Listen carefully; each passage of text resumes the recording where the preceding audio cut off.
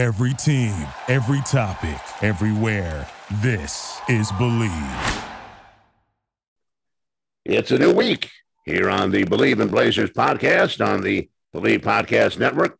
I'm your cordial host, Brian Wheeler. The Blazers off to a terrific start in the best-of-7 opening round series with Denver as they took Game 1 on Saturday. Game 2 coming up tonight before the series shifts back to Portland for Games 3 and 4 coming up on Thursday night and Saturday afternoon. We have the opportunity to talk to one of the veteran NBA observers. He has done so on a local level, national level, and now he's branching out to even include some additional work on the author front. It'll be his third book coming up on a very interesting subject. So we're going to talk to him about that and about the NBA in general, and we do so with our longtime friend. 33 years he's been covering the NBA. I didn't even realize he was 33 years old. That shows how young he looks, even still. Speaking, of course, of the great Scott Howard Cooper. How are you, sir? Brian, it is great to be with you, and suddenly I feel much older after realizing 33 years. You've packed a lot of experience into a short amount of time, is the way I look at it. I started when I was 5, so it helps. Yeah, exactly. You were prodigy even back then. So we'll get to a lot of Scott's experience and also the book that he has that is going to be out very, very, very soon. I think a lot of folks that are NBA fans will definitely want to be able to pick up a copy of this book, and we'll talk about that in just a moment. Our podcast, the Believe in Blazers podcast, is brought to you by BetOnline, the fastest and easiest way to bet on all of your sports action. They have some terrific NBA playoff props. In fact, BetOnline has you covered for all the news, scores, and odds. It's the best way to place your bets, and it's free to sign up. All you have to do is head to the website, betonline.ag, or use your mobile device to sign up today. You'll receive your 50% welcome bonus on your first deposit. BetOnline, your online sportsbook experts. Well, sir, we mentioned 2 books that you've done previously. This one, a full-fledged effort to narrow in on one subject and to talk about somebody who has a very interesting life and obviously is somebody that NBA fans certainly would know. Steve Kerr. Now, how did you pick Steve Kerr as the subject for a book that you wanted to write? Did you feel that news on him or on his life was maybe underserved for people that follow the NBA on a regular basis? I actually came about it in a roundabout way. The original plan a couple years ago, I was all set to do a book on the rise of the Golden State Warriors and had a proposal all ready to go. And it was just a matter of 4 more wins. They just needed to knock off the Toronto Raptors in the finals. And that would be kind of the clincher that everybody would want to read a story on this great program and everything. And I guess Kawhi Leonard and the Fates had a different idea of this book. And so once the Warriors lost, that idea went out the window. Wasn't going to do a book on a team after they had lost in the finals to talk about how great they had been. And it was my agent who suggested Steve Kerr. And my initial thought was to say, no, it's not something that really interested me. And he encouraged me. He just said, just sit down for a couple days and start sketching out some ideas. And sure enough, I went from being hesitant to thinking that this could be a good book to, as I got a couple months into it, thinking, I can't believe nobody has done this before. It's a incredible story. I'll tell you how I pitched it to the publisher when we had a conversation on the phone as sort of the final step to closing the deal. I said, this is a guy that's obviously had a unique career, but it's a fascinating life. I think it's really what has happened with Steve outside of basketball and how it has shaped his incredible success story. That is such a remarkable storyline. And when you approached Steve about it, was he from the get-go accessible and very willing to take part, or did you have to convince him that it was a good idea to do a book on his life? No, it's quite the opposite. He wanted no part of it. We've had a very good relationship through the years. I've been talking to him since he was in college, and we've always gotten along, but he made it clear that this is not something he wanted to participate in. He was very polite. He made it clear it was nothing personal, but that it's not anything he wanted to do with anybody, and said that it's not anything that he would be giving his time to help develop. So how did you finally convince him that this was worth his while? I didn't. This is not Steve's book. This is my book on Steve. Okay. So Nothing convinced him. so did he cooperate at all in terms of putting some things together, or is everything that you have for the book something that you found really without any help from him? It was mostly the latter. It was mostly just other interviews I had done. I did get some questions with him, but only in group settings. And even that was kind of telling because when I would talk to him pregame or after a practice or just in the usual scrum sessions that he would do with all the media, he was very polite, answered my questions. I was kind of curious going into it on whether he would give a lot of yes and no answers, knowing that he didn't want anything to do with it. But just as too good of a guy to completely shut me down. And so he answered some of the questions. He answered all of the questions I asked in the group setting, but just wouldn't do anything one-on-one. The good news being that I've had dozens of hours of one-on-one interviews on tape in the last several years. I spent hundreds of days around the Warriors just since he became the head coach. I've traveled all over the country with them. I've been around the team a lot. I felt very fluent in speaking Kerr. So I think is the best way to put it. So it's not like him saying no, he wouldn't give me any one-on-one time scuttled the project. Not at all. Now, I'm guessing though those interviews, if they were in game or practice settings, they were tailored to whatever was going on in the playoffs or in that particular season or so forth. But you're saying that the book was done at least with some angle on his life. So was it harder to get the aspects of his life and to maybe get his opinions of things that happened in his life, since maybe you wouldn't have asked questions as personal in the past if you were in those scrum type settings, as you mentioned? No, I don't think so. I didn't. All the interviews I had done in the past, even if it was in the playoffs or in a championship season, something else going on, there's still plenty of opportunities to get in questions. So I don't feel like there were that many holes in this book where I say, boy, I really needed to know about such and such and didn't get a chance to ask it.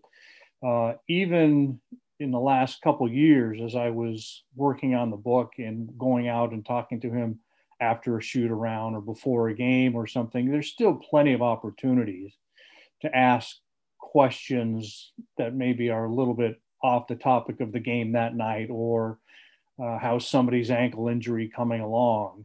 You go out to these things and there's all sorts of questions that are being thrown around, especially with a guy like Steve, who's so great with the media. If the Warriors are going to be playing the Lakers tomorrow and I'm out at a practice on an off day, he's very open to any questions about it doesn't have to be game related. He certainly understands the media process and how it works, and that people are working on feature stories on a certain player or a coach, and there's plenty of time to ask those questions. That was never an issue.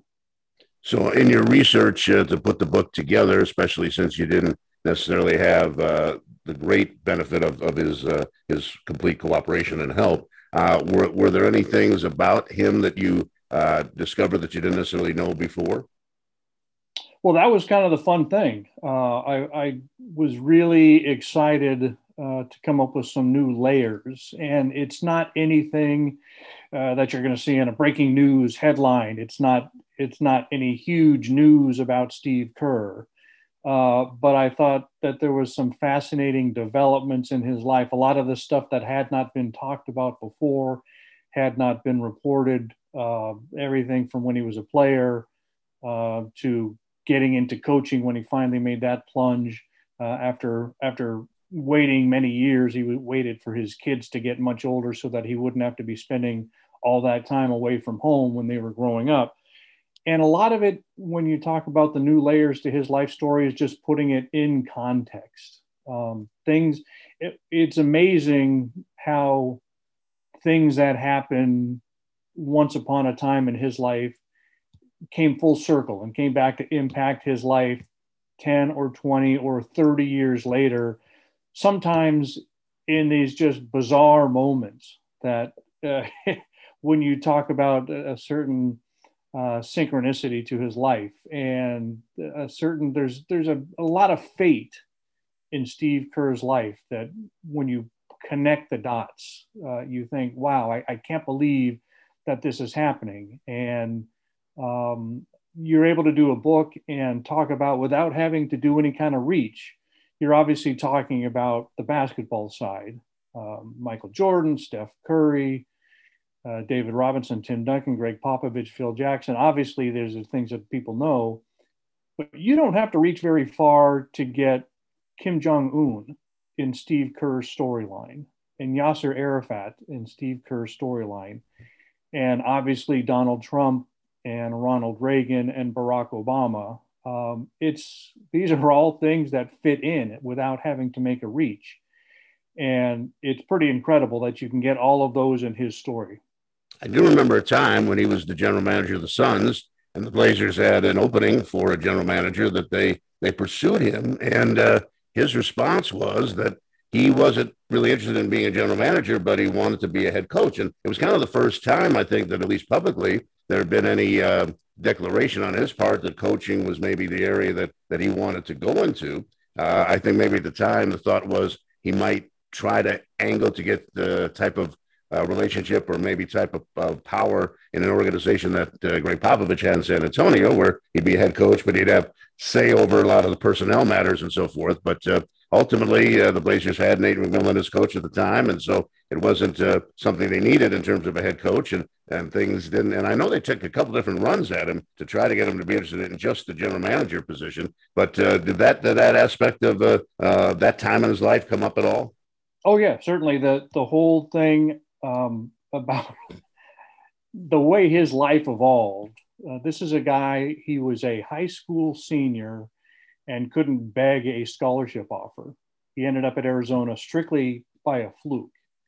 Then he's a college senior and he's thinking, maybe I'll get drafted. Then he gets drafted and he's thinking, boy, if I could just sneak out one, or if I can get 2 seasons out of this, I could put some money in the bank and it helped my family out. This is a guy that couldn't get anywhere in basketball. And by later in his life is one of the most in-demand people in the NBA. There were organizations that wanted to hire him as a general manager. There were organizations that wanted to hire him as a coach. This is the guy that couldn't beg his way into a good spot in his younger days, turns into somebody. You're right. The Blazers made 2 different runs at him. There were people that had him as their number 1 candidate for a head coach at the time for several years that kept trying to hire him. He told Phil Jackson, I'm coming to the Knicks. And before that, there was the speculation that, remember that the Sacramento Kings were supposed to end up in Seattle. Phil Jackson was going to be their president of basketball operations and would have brought Steve Kerr on as head coach. So there were numerous opportunities to get into coaching. There were numerous opportunities even after the Suns years where he had an opportunity to go back to become head of basketball operations. And just he picked his spot perfectly, ending up with the Warriors. It could not have worked out better. So the book is done, correct? We're almost ready for distribution. June 15th, Steve Kerr Life will be in your bookstores or online and available to order. June 15th, that's not very far away at all. So it better be done. I was going to say, so even though you didn't necessarily have the ultimate cooperation that maybe you would have ideally liked to have on his part, you still felt very good about how everything turned out? Yeah, I'm really pleased. Was it a bit of a setback? Yeah, I think I wrote in there that it was a minor setback. There's certain areas I would have liked to explore to get his thoughts on. And the irony is that it's not anything that was controversial. It's just take me through your thinking when this happened, or what was your approach as you headed into your Trailblazers years, for example. But again, there's still a long paper trail of Steve Kerr because he's so great with the media. It's not like I didn't have an ability to find out what he thought about his Portland years. And I talked to a lot of people regarding every stop of his career, from high school all through his playing career into his GM days and his broadcasting days, and obviously his coaching time with the Warriors when I've been around the team quite a bit. I'm pleased with how it turned out. I think that there were some obviously extenuating circumstances, but I think that there's plenty of new information in there. I think that there's a lot of fun stuff. There's a lot of serious stuff that's part of his life. His life story is that there's been tragedy and there's been great personal difficulty emotionally with the loss of his father. And he's had some serious injuries that he's had to overcome, those health issues. There's just so much to talk about with this guy that I think people are going to read it and think I learned a lot about Steve that I did not know, even though he's been in the public spotlight since the 1980s. You discovered, like any sports writer would have, probably early in your career, that you can't put much stock or importance in whether or not the subject of something you write appreciates what you had to say about them. You learned that a long time ago, but that being said, is it important to you that Steve likes this book? No, because I would be shocked if he looks at a page.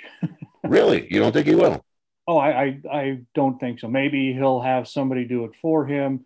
Maybe I'm wrong. I could be completely wrong. But one of the things that I point out in the story, in the acknowledgments, as I discuss the process of how this came together and how Steve didn't want to be part of it, is I don't know that any subject interests him less than the subject of Steve Kerr. I think he doesn't want the spotlight, and that's a big part of it.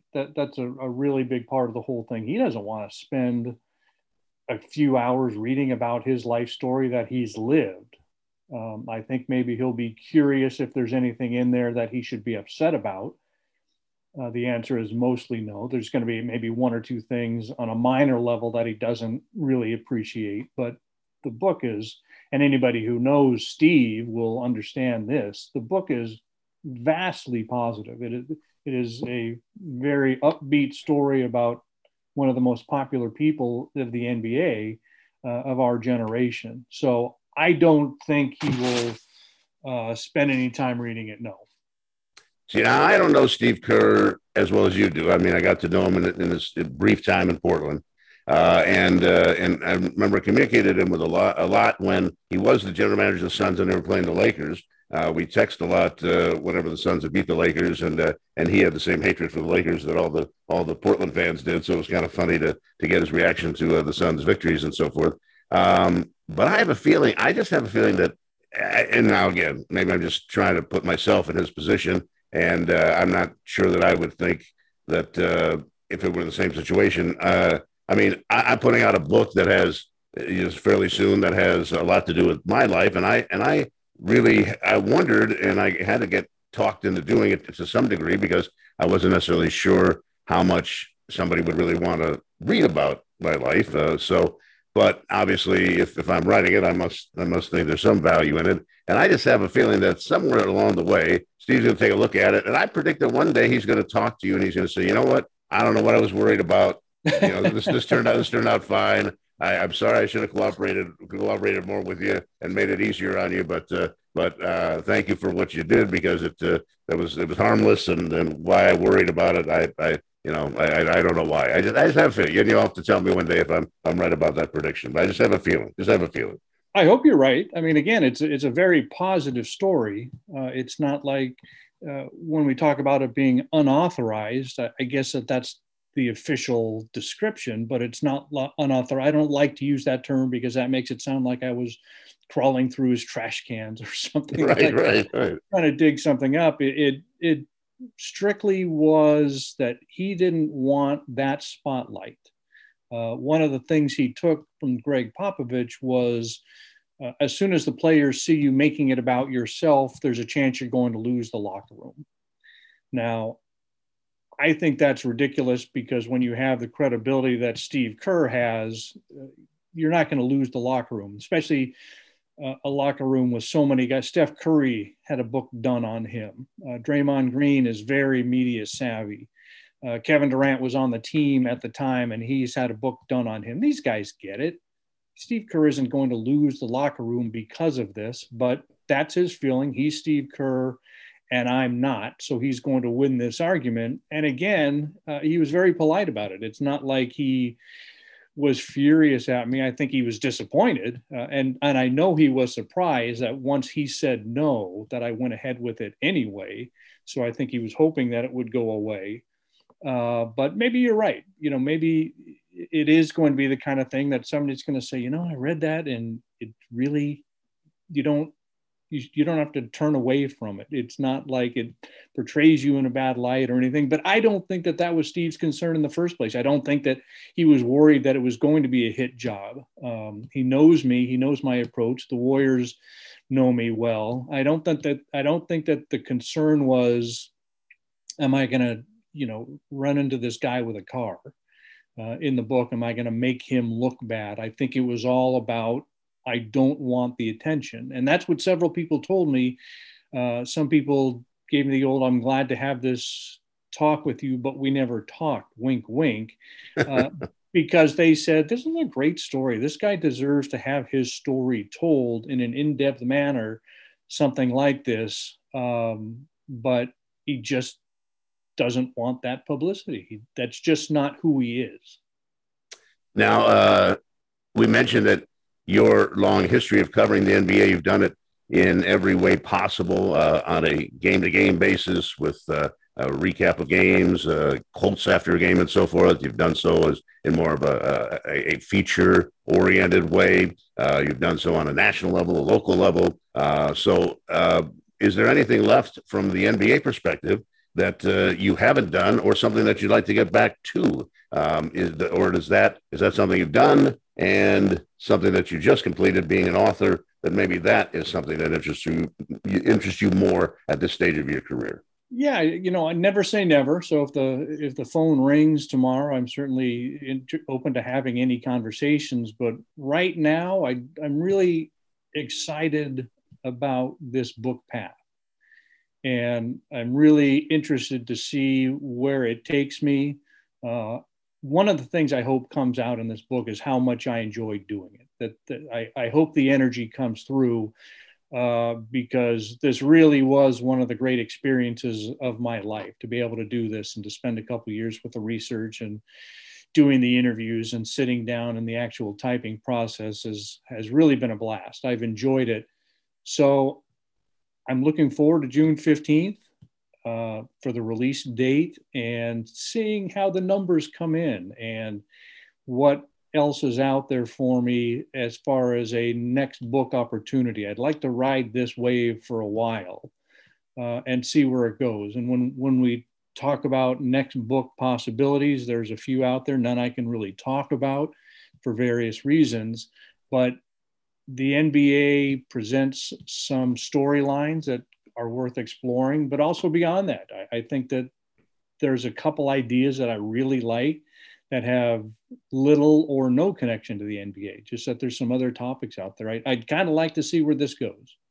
Do you think the amount of time that it took you to write this book, is that a fairly typical amount of time to write a book, or was it extended a bit because you didn't necessarily have the full cooperation of the subject of the book? I don't know that anything was typical about this book, but not because of the cooperation factor. Books get done all the time on politicians and entertainers and sports people who don't want to cooperate for different reasons than Steve didn't want to. But still, the bottom line is that when I told the publisher that Steve was not on board with this, they kind of shrugged and said, okay, you feel like you can still get stuff. You feel comfortable enough with this topic. And when I said yes, and we talked a lot of things through before we made the deal, they were perfectly fine with it. This stuff happens all the time. I think it was much more the timing aspect because of the pandemic and seasons being canceled and schedules being adjusted, and who was available for me to talk to in person and who did I need to run down on the phone once the season got stopped a couple years ago. And this is a book that was originally supposed to come out at the start of training camp, but then it got pushed back. And so now it comes out in June. And it's a lot of factors like that that made this an unusual situation, as it has been for all of us, for the same reasons that when you can't go anyplace, that just changes your life. And of course, everyone had the perspective that the book didn't matter in the big picture. When you talk about the real issues that we're all confronting out there, certainly it's easy to prioritize and understand that this is not the focus of everyone's existence these days. And so it was just a matter of getting it done. And I don't know how it's going to turn out, but I was thrilled to have great support from the publishers, William Morrow. The people in New York were fantastic. I know that there were different times that people had books canceled just because of financial cutbacks around the country, but their support never wavered. And just to have it come out at all feels like a win. So I'm excited about that.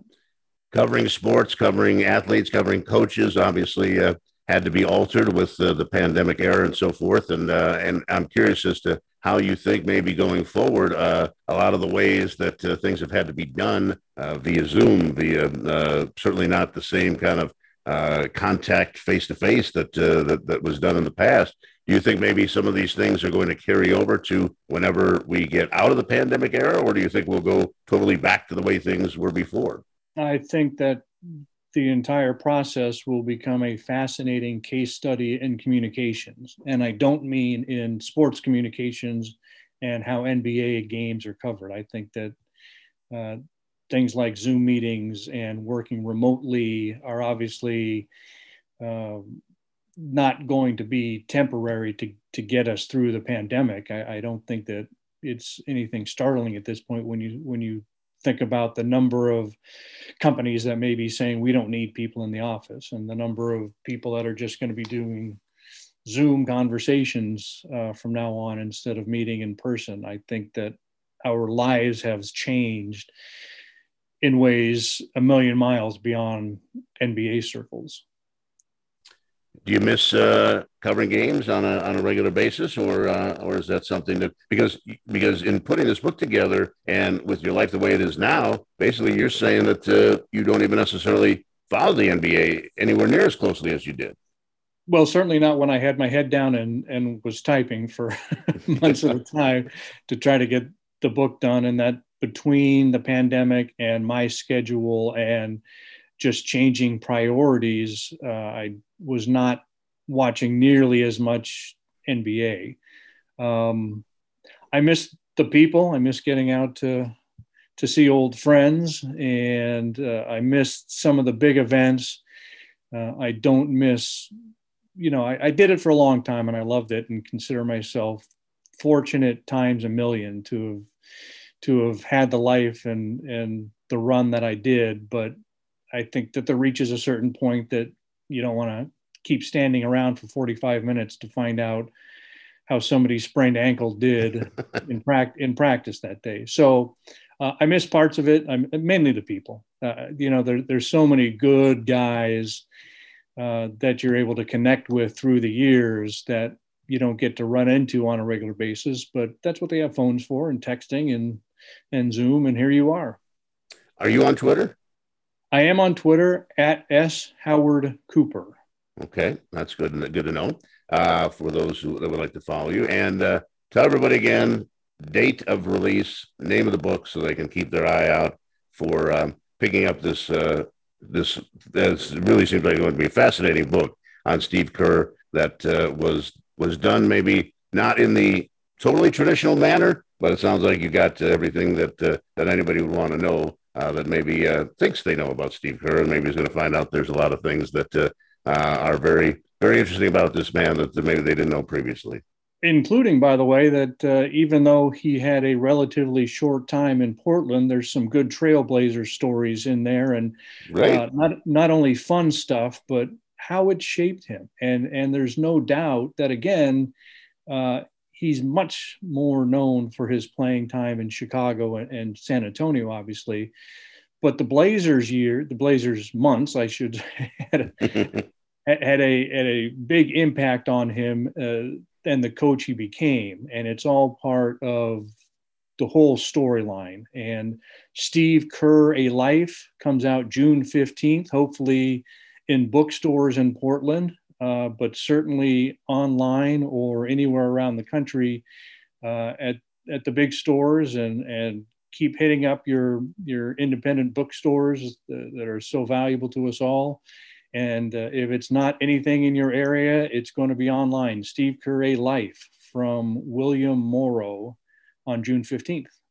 And written by Scott Howard Cooper. That's the important aspect to remember about that. So it's great catching up with you. Great to hearing about this project that I know you've been working on for quite some time. And nice to hear that it has reached the final stages, and now the exciting moments of waiting for its release. That'll be something that I'm sure will be very, very fun for you to find out how popular this book is going to be. And I have a feeling that it's coming out at just the right time. And Steve Kerr today had a great press conference talking about what a successful season he felt the Warriors had, even though they didn't make the playoffs, and already is talking about what the future is going to hold. So he's going to be around for a while longer, and what brought him to this point with the various elements and aspects of his life, both personal and professional. I'm very, very, very interested to read this book when it does come out. I appreciate it. It's always great to be with you. You're such a big supporter, and that means a lot to me. Thank you.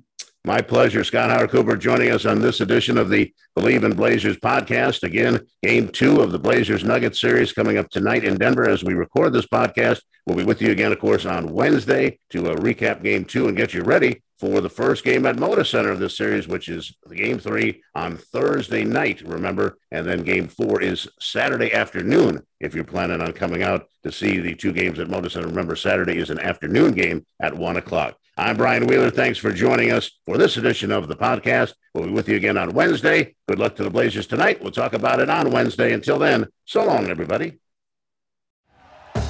Thank you for listening to Believe. You can show support to your host by subscribing to the show and giving us a 5-star rating on your preferred platform.